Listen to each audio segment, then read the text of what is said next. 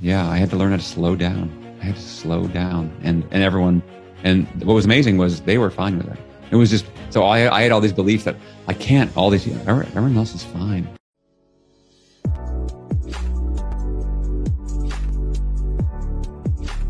Thrive friends, this is your host, Dr. Solomon, How to Crack the Leadership Code.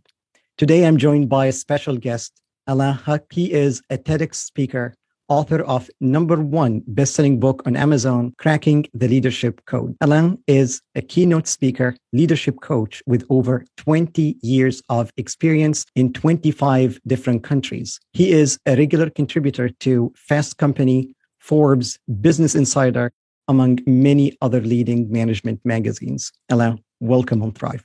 Thank you so much, Dr. Solomon. It's my pleasure to be here with you. Congratulations on your latest book, Cracking the Leadership Code. Thank you. Lots have been written about leadership, Alain. What motivated you to write another book in this genre? Great. Thank you. Such a good question. So just to do a little level setting, I didn't just go, I'd like to write a book. Let me sit down and write this. In fact, so as you said, I've been spending over 20 years as a practitioner that is out in the field with real organizations, with real teams and real leaders, helping them work through their struggles as a coach, as a trainer, as a facilitator.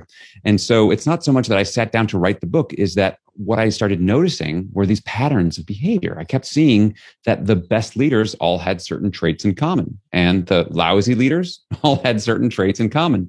And so what I started doing was taking notes, because I know people learn through stories. So I'd hear a good story that would bring a certain principle or behavior to life, and I'd turn that into a note, and that became a story, and the story turned into a blog post. And I started publishing a blog in about 2011. And I didn't miss a single posting. I published once a week, and I didn't miss a posting for over 4 years.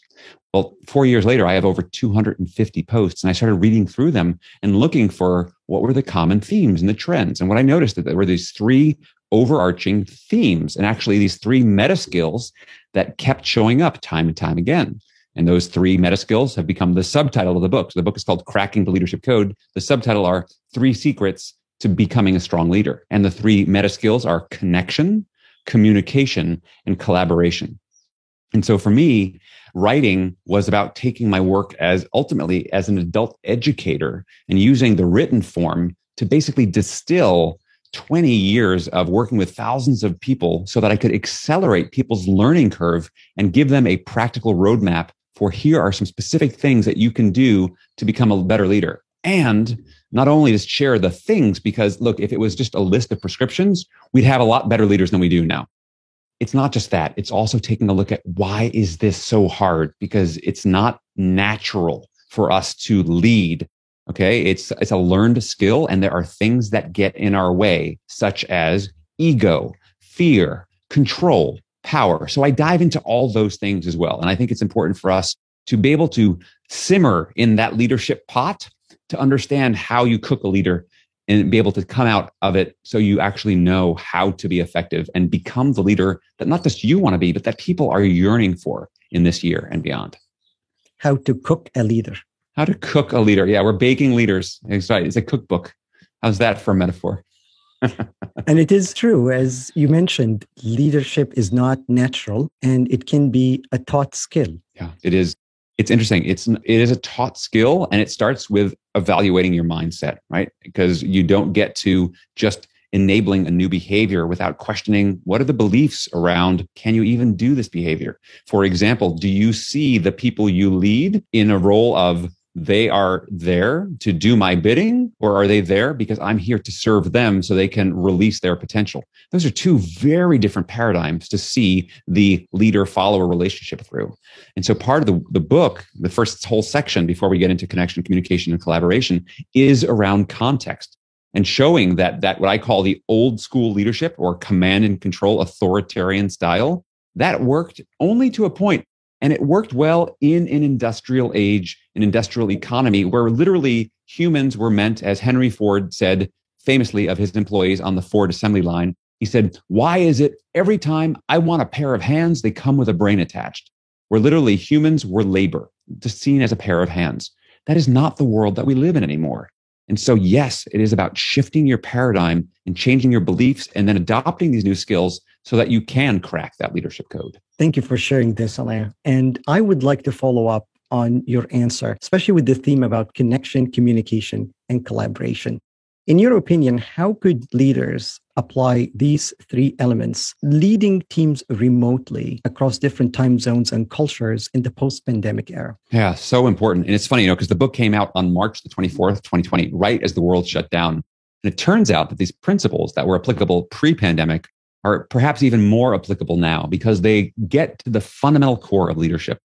And my belief around the core of leadership is at its core, leadership, it isn't about a job title or a position. At its core, what are we doing when we're leading? We are trying to influence someone, and that someone could be just us and or it could be someone else. We're trying to influence someone to get something done. So at its core, leadership is a human to human relationship. And what is at the heart of human relationships? It's connection. And so if we think about leading from a distance across time zones, so now, because you don't have the face-to-face casualness of just showing up at the office, you have to be that much more intentional in your leadership around what can I do to connect with this person through the intermediary of a Zoom screen or whatever else technology. What am I doing to make them feel valued as a human being first? And the fact is right now, there's actually this golden opportunity to connect with people. And the golden opportunity is we have a global pandemic that has impacted everyone. Now, it hasn't impacted everyone equally. Yes, we are all definitely in the same storm. We're in different boats, but also this is cracked open. It's not just, it's a pandemic. This is literally about life and death. And so now it's much more common when people say, how are you today? They're not looking for I'm fine, how are you? Right? Because the pandemic and the world that we're living in has shifted where we're going, oh my gosh, like what's really important? And so many organizations I work with now are really helping their leaders and their culture. They're trying to go, what is our purpose? Because, people are crying out for, why am I doing this? There's more to life than a paycheck. And especially if you look at the demographics around millennials and Gen Z, number one thing they want is to continue to learn and to grow and to have a sense of purpose. And so there's this golden opportunity for leaders to lean in and be exceptionally human. It starts with a simple question, which is, Dr. Solomon, how are you today? And really hold the space and listen for the answer, as opposed to just jumping into task mode. I will share with you something interesting. When I first came to the States, someone told me, when someone asks you, how are you doing? You have to say, I'm fine. They're not really looking for an answer. If they want to know an answer, they will ask you, how are you feeling? Are things okay? But how are you doing is almost equivalent to hello. Yeah. Exactly. It's a cultural placeholder. I'm fine. How are you? Before we move to the next part, I would like to ask the audience watching us to open a new tab and look up Alain Hunkins, ALAIN, Hunkins, HUNKINS.com. Don't forget to download his book, Navigating Trust, and you can download it for free. In addition, you can check his 30-day leadership challenge. I'm not going to spill the beans here. Go check it for yourself and let me know. And let Alain know your thoughts about the program. Alain, you talked about connection, communication, and collaboration. What are some of the practical steps that you talk about in your book to build this, especially for leaders who have trouble building this connection and communication, just based on their personality or because they really don't know how to do that? Yeah, and I think a lot of us don't know because we've never really seen it role modeled. It's very hard to do something that you've never actually seen. You can read it in a book in theory, but how do you do it?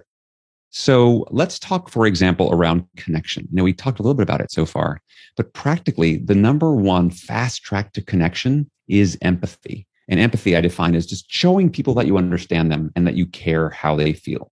Now, you already do this with people that you're very close to. So if you think about what do you do with the people that you're close to, how can you apply that maybe with employees or colleagues or customers? The number one thing that gets in the way of empathy, again, if it's showing people that you understand them and care how they feel, number one thing I see that shows up that it gets in the way is time, right? Because our world, our digital world travels at the speed of light. Technology, emails, internet travels at the speed of light. Human relationships travel at the speed of humans, much more slower timed. And so showing empathy means showing patience. So what you can do is show up, park your agenda, eliminate distractions, put your phone down, do one thing at a time, don't multitask, and listen. Ask really good, open-ended questions. And listen and follow up and notice what's going on and be comfortable with silences, right? Being curious, being open, asking questions and listening. I call it listening with purpose, which is very different than the way most of us listen.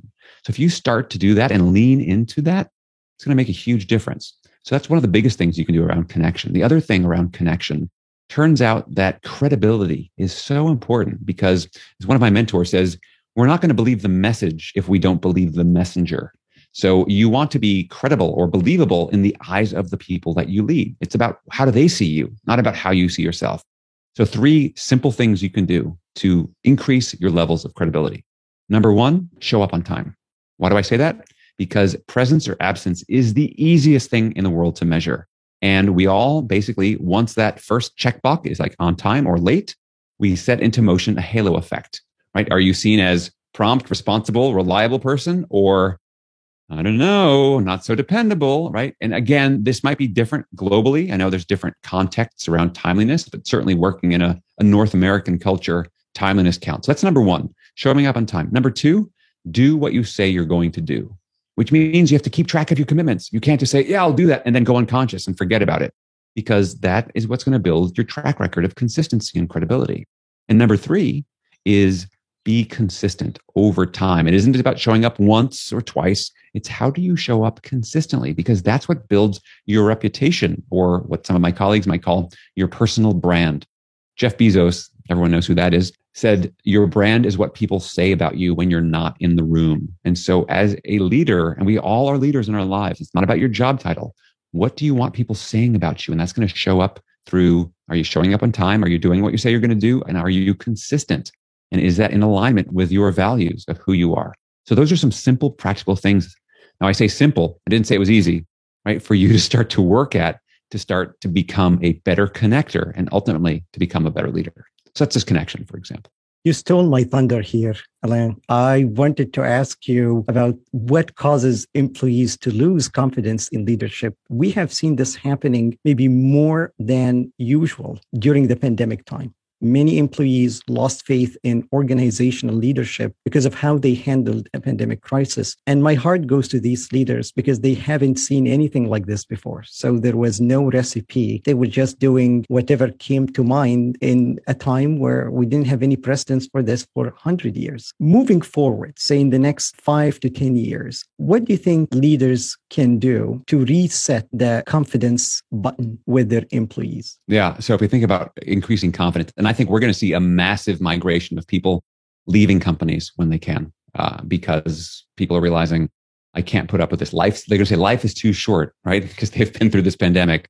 So I'm going to offer a little mnemonic around this, ABC, to remember what are things that you as a leader can do around this. Number 1, A, is just ask more questions, right? So start leading by asking, leading by pulling information, right? When you ask, you're pulling information rather than by telling. And the challenge for many people in leadership roles is we got here because we were very skilled doers and high achievers.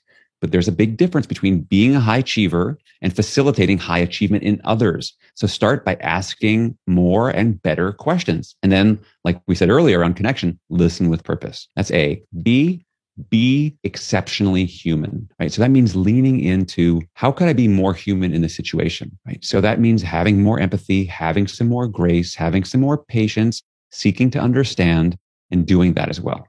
So basically be exceptionally human. People are looking for human leaders because when we have that, we can relax. Our physiology, our neurobiology starts to relax. We become psychologically safe and we can start to achieve better results. So everything we're talking about today, by the way, it's not about just soft and fluffy. It's a nice thing to do, because you probably know better than me. The science backs us up. This is the key and the recipe for high performance.